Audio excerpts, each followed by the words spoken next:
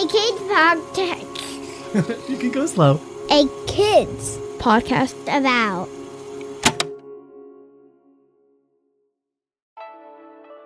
Hey listeners, thanks for finding this episode.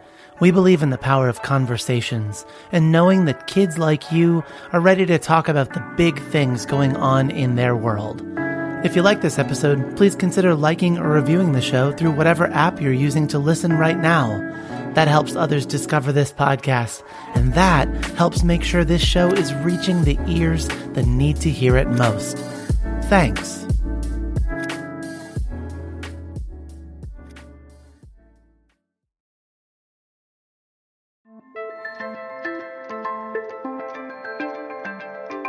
Hi there, and welcome back to 1.5, a kids podcast about climate justice. I'm Zanaji Artis. And I'm Olivia Greenspan. And we believe that kids like you deserve a livable future. A livable future. This means a future where no one will have to worry if our planet is healthy enough for humans to live safe and happy lives. Hey, Joanna. That's Joanna. If you haven't already met her, she is our on-hand dictionary if we ever come to a word or a phrase that you might not know or understand already or just need a reminder about. Yes, in 1.5, we explore the challenges facing our planet with scientists, youth activists, and other environmental leaders who have experienced the realities of the climate crisis firsthand. Today is a very special episode because it's our first installation of the third and sadly final chapter of this season of 1.5, which is all about solutions to the climate crisis. If you've been following along, you'll remember that in part 1, we discussed what climate change is with Dr. Heather Price and who's involved in the climate movement with Levi Draheim. Yes, and in part 2, we focused on intersectionality and spoke to friends involved in the climate movement who shared different perspectives and, importantly, focus on bringing even more perspectives than just their own into the climate movement. Yes, I loved section 2. And, well, I loved part 2. And today, for our first of 4 episodes in our solutions section, which will be split into water, air, earth, and fire, we're speaking with Dr. Apollonia Porcelli, a scientist who specializes in marine ecology and the intersection of science, culture, and the politics of fisheries. In our conversation with Dr. Porcelli, we'll explore the issue of climate change and water, and we'll learn about how water and climate change are connected, what ocean justice is, and how we can help restore our waters to their peak health. I'm not sure how other people keep writing terrible puns for me, but I'll take one for the team once again. Zanaji, are you ready to swim in some new knowledge? Excellent. Excellent puns. I am ready to dive in today.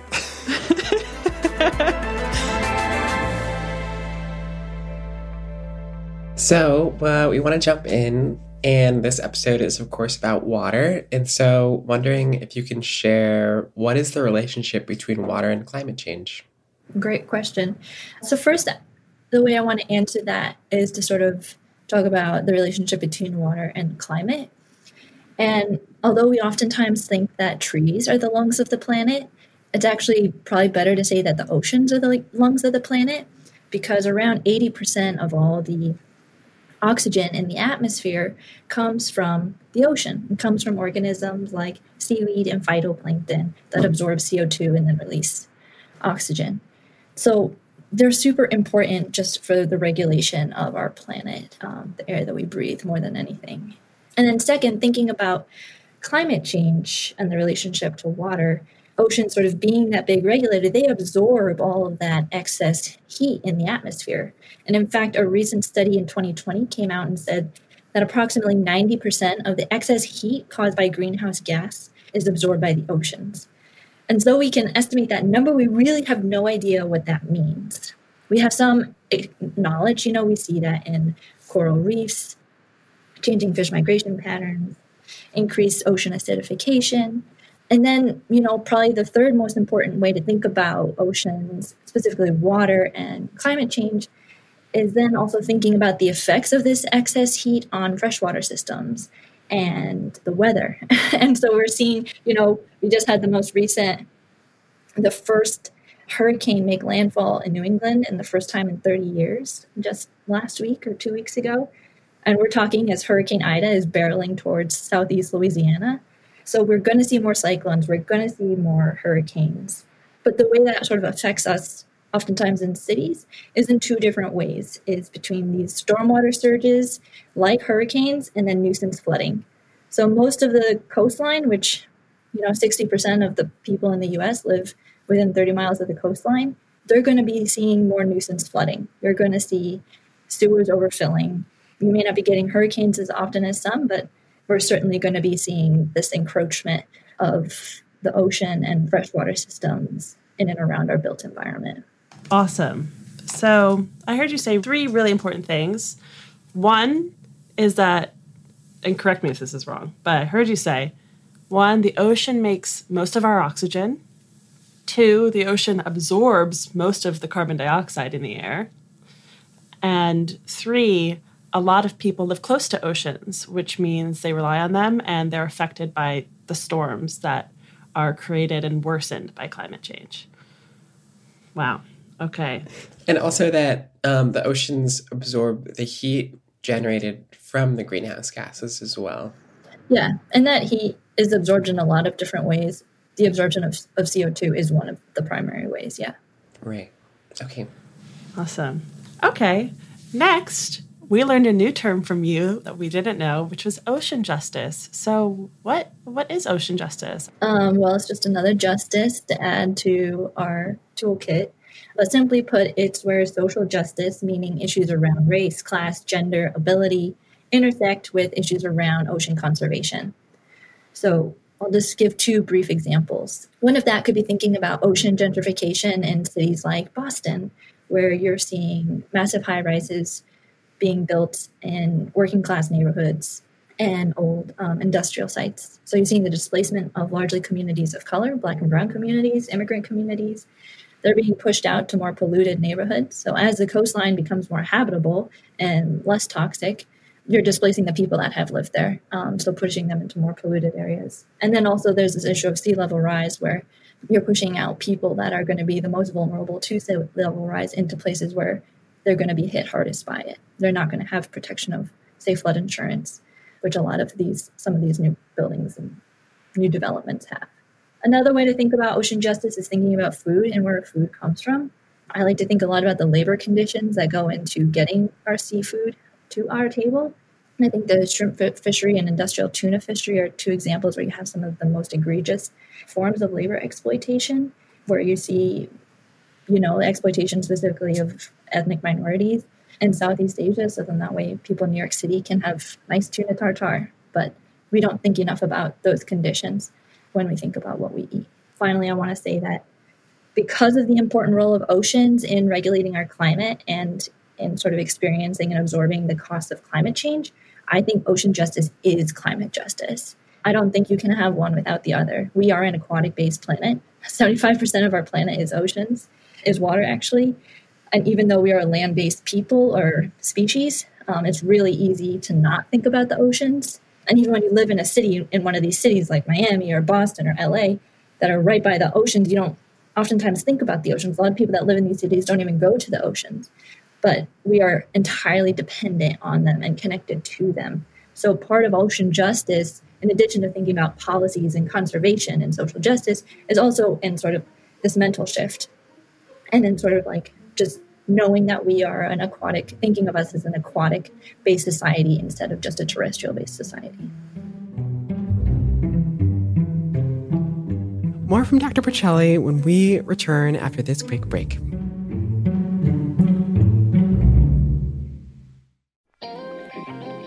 Hey grown-ups, with over 100 different titles in our Kids Book About series, it may be hard to figure out where to start. Allow me to make a suggestion. There is perhaps no greater feeling, nothing more life-giving or secure than to know you belong. No matter where you are, what you're experiencing, or who you're around, without that feeling of belonging, it's hard to concentrate on anything else. We can help our kids know what it feels like to belong, and what it takes to help others feel like they belong around us. When you do belong, it's very, very evident, right? Because I like to say your heart smiles and your brain is tickled. That's Kevin Carroll, author of A Kid's Book About Belonging. Check out our Kevin Talks About Belonging episode of A Kid's Book About, the podcast. Listen together with the kiddos in your life. And when you're ready, visit akidsco.com for more great books and podcasts made to empower kids.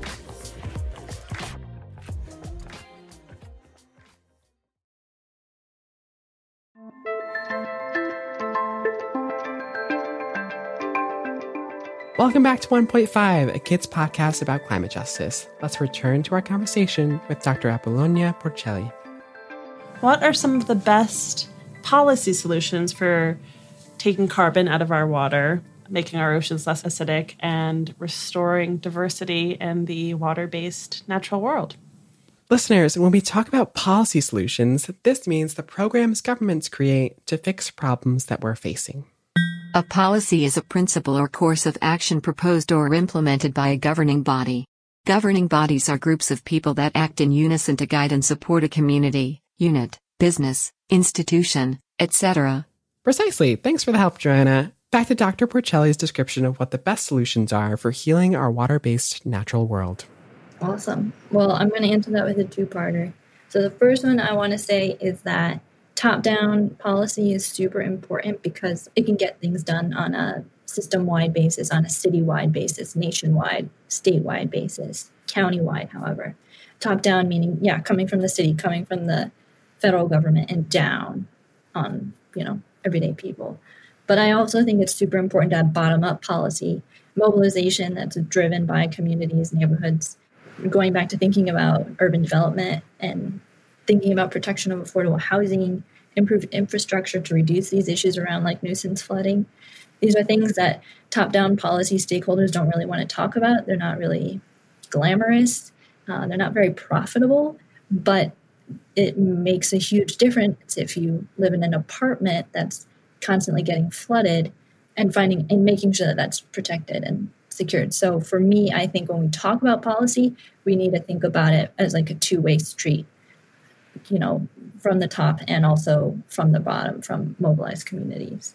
So then thinking about the kind of policies that we would want to see, there's a whole assortment. So some could be thinking about marine-based planning or ocean system-based management, where we're, instead of thinking about commodifying a single individual little fish like the anchoveta or the sardines or tuna, but thinking about ecosystem-wide spaces, like how do we protect these whole large swaths of space? And ecosystems like coral reefs and upwelling systems that are highly productive, highly biodiverse, offer a lot of ecosystem services and also are really economically profitable. Those are the kinds of ecosystems that you see protected by these marine protected areas or MPAs. Another way to think about good policies or effective policies is not just protecting areas, but also in instituting new kinds of technology that reduces our dependence on fossil fuels. And thinking about oceans, your mind should immediately go to offshore wind. Offshore wind farms are increasingly sort of seen as a way in which we can sort of decrease our dependence on fossil fuels, develop stable, sustainable, renewable energy solutions that does not put too much pressure on vulnerable ecosystems. And so where those places get cited is super controversial and is really hotly debated, but increasingly you see them more and more. Also thinking about renewable energy in the oceans is thinking about like tidal buoys and using the tides of the ocean as a way to generate renewable energy. That's like definitely new technology that you see in some places, but not enough. But it's increasingly becoming a way in which we can generate renewable energy. The third kind of policy that I think would be really great is sort of remediating our errors in development and in wetland restoration and just sort of coastline restoration in general, because a lot of what we've done in the US and throughout the world is we've filled in these muddy places, these tidal plains, these flood plains, these mangrove forests, these coral reefs, these places that are hard to build on, so therefore they're not that good for industry. But now we're realizing like, oh, snap, now that we're having more hurricanes and sea level rise, we realize, oh, these kinds of tidal areas and floodplains are sort of important. And they are. They buffer, against storm surges, nuisance flooding. They provide other kinds of super important filter purposes, like filtering out pollutants and toxins, runoff from farm farms is also a huge, huge part of ocean acidification and just toxics in the coastal areas. So these wetlands and salt marshes and mangrove forests and coral reefs are also important for being as buffers and as filters. Dr. Porcelli, thank you so much for joining us. And just want to summarize a bit about what we learned today. So we know now that our oceans regulate our climate. They create most of our oxygen, and they also absorb most of the carbon dioxide that's in the atmosphere from the fossil fuels that we burn, which is causing climate change. And we also know that many people around the world rely on stable oceans to live safe and happy lives. Thank you so much for having me. Again, it's been a real privilege, a real honor to talk with you, and I'm just very excited about what we've talked about here today. So hopefully that excitement can spill over the airwaves and affect people.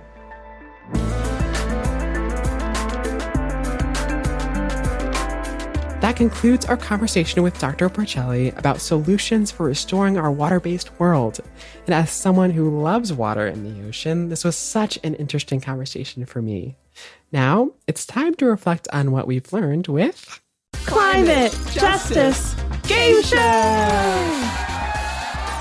All right, the first question goes to what I think is one of the most interesting facts about climate change. Okay, listeners, Sanaji, question 1. What is the relationship between water and climate change? Yeah, so huge relationship between water and climate change. Just like how it's important that you drink water, water regulates the temperature in your own body, and our oceans regulate our climate and absorb most of our greenhouse gases. But this absorption of greenhouse gases has a limit. And so far, approximately 90% of excess heat caused by greenhouse gases has been absorbed by the ocean. Yes, that's correct. And this blows my mind every time. 90% of excess heat caused by greenhouse gases has been absorbed by the ocean. I mean, the ocean is really pulling its weight, but it's also scary to think about sometimes because, like Sanaji said, this has a limit. The ocean can't just keep absorbing all of this extra carbon dioxide, and the balance unfortunately keeps getting unbalanced. So thank God this is the solutions section because we can talk about some great solutions to this. Absolutely. Yeah. And like so many organizers say in the climate movement, water is life. And water is so important for everything. And this conversation just shows that. Okay, Olivia, are you ready for question 2? I'm ready. What is ocean justice? Yes. Okay. This was something new I learned today. Okay. I remember Dr. Porcelli explaining that ocean justice is where issues of social justice, issues that we've talked about on this show, like race, like class, some issues that we haven't talked about yet, like gender and ability, intersect with issues around ocean conservation. So just like climate justice is thinking about ways that the actual physical impacts of climate change affect people who are living on the planet, my understanding is that ocean justice is where issues that affect ocean health intersect with the ways that people live on the planet. Yes, and we can connect this to other things that we've already learned, like climate justice, which is essentially the impacts of climate change on specific communities and how we are actually remedying these impacts for specific communities who are already being impacted by climate change that have these intersecting identities. Or, as a general rule, anytime justice is tagged onto something, it's a safe bet to assume that it means looking at the issue through the lens of how different people may be affected differently and what solutions we need to make sure everyone has access to what they need. So, when we talk about justice, we're talking about intersectionality. We're talking about the different identities that people hold and how justice can actually work toward a solution for these people and toward a better future. So well said, Sanaji. Okay, third and final question. What are some of the best policy solutions for taking carbon out of our water and restoring diversity in the water-based natural world? Policy solutions. Yes, I love talking about policy. And of course, this is the solutions section after all. The best policies are ones that combine input from top down, meaning government officials at the highest levels of government, and the bottom up, meaning everyday people, grassroots organizers, communities living near wetlands and near rivers and these bodies of water that are actually being impacted. And one type of policy that Dr. Porcelli mentioned was investing in new kinds of technology that would reduce our dependence on fossil fuels like wind farms, because then we don't have these greenhouse gases in the atmosphere that are being absorbed by the oceans. Beautifully said once again. Yes, we need solutions that involve all people who are affected by our water systems, which, as we learned today, is like so many people. And with that, that concludes today's segment of the Climate Justice Game Show. Thanks for playing along. And remember, as always, you are learning new things just by listening.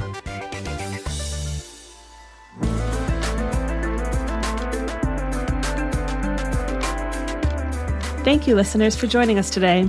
And thanks to Dr. Porcelli for sharing her expertise on the oceans. Dr. Porcelli is currently a postdoctoral fellow at the College of the Holy Cross. You can find her work published in academic journals, including Marine Policy, Dubois Review, Geoforum, and Environmental Sociology. 1.5 is written by me, Olivia Greenspan. And me, Zanaji Artis. With occasional support from me, Joanna, from naturalreaders.com. Our show is edited and produced by Matthew Winner with help from Ari Mathey and the team at Sound On Studios. Our executive producer is Jelani Memory, and this show was brought to you by Kids Podcast About. This show is inspired by our book, a kid's book about climate change, and the millions of young people around the world fighting for their right to a livable future. You can write to us. Please do. We love when people write to us at listen@akidspodcastabout.com, and check out other podcasts made for kids just like you by visiting akidsco.com.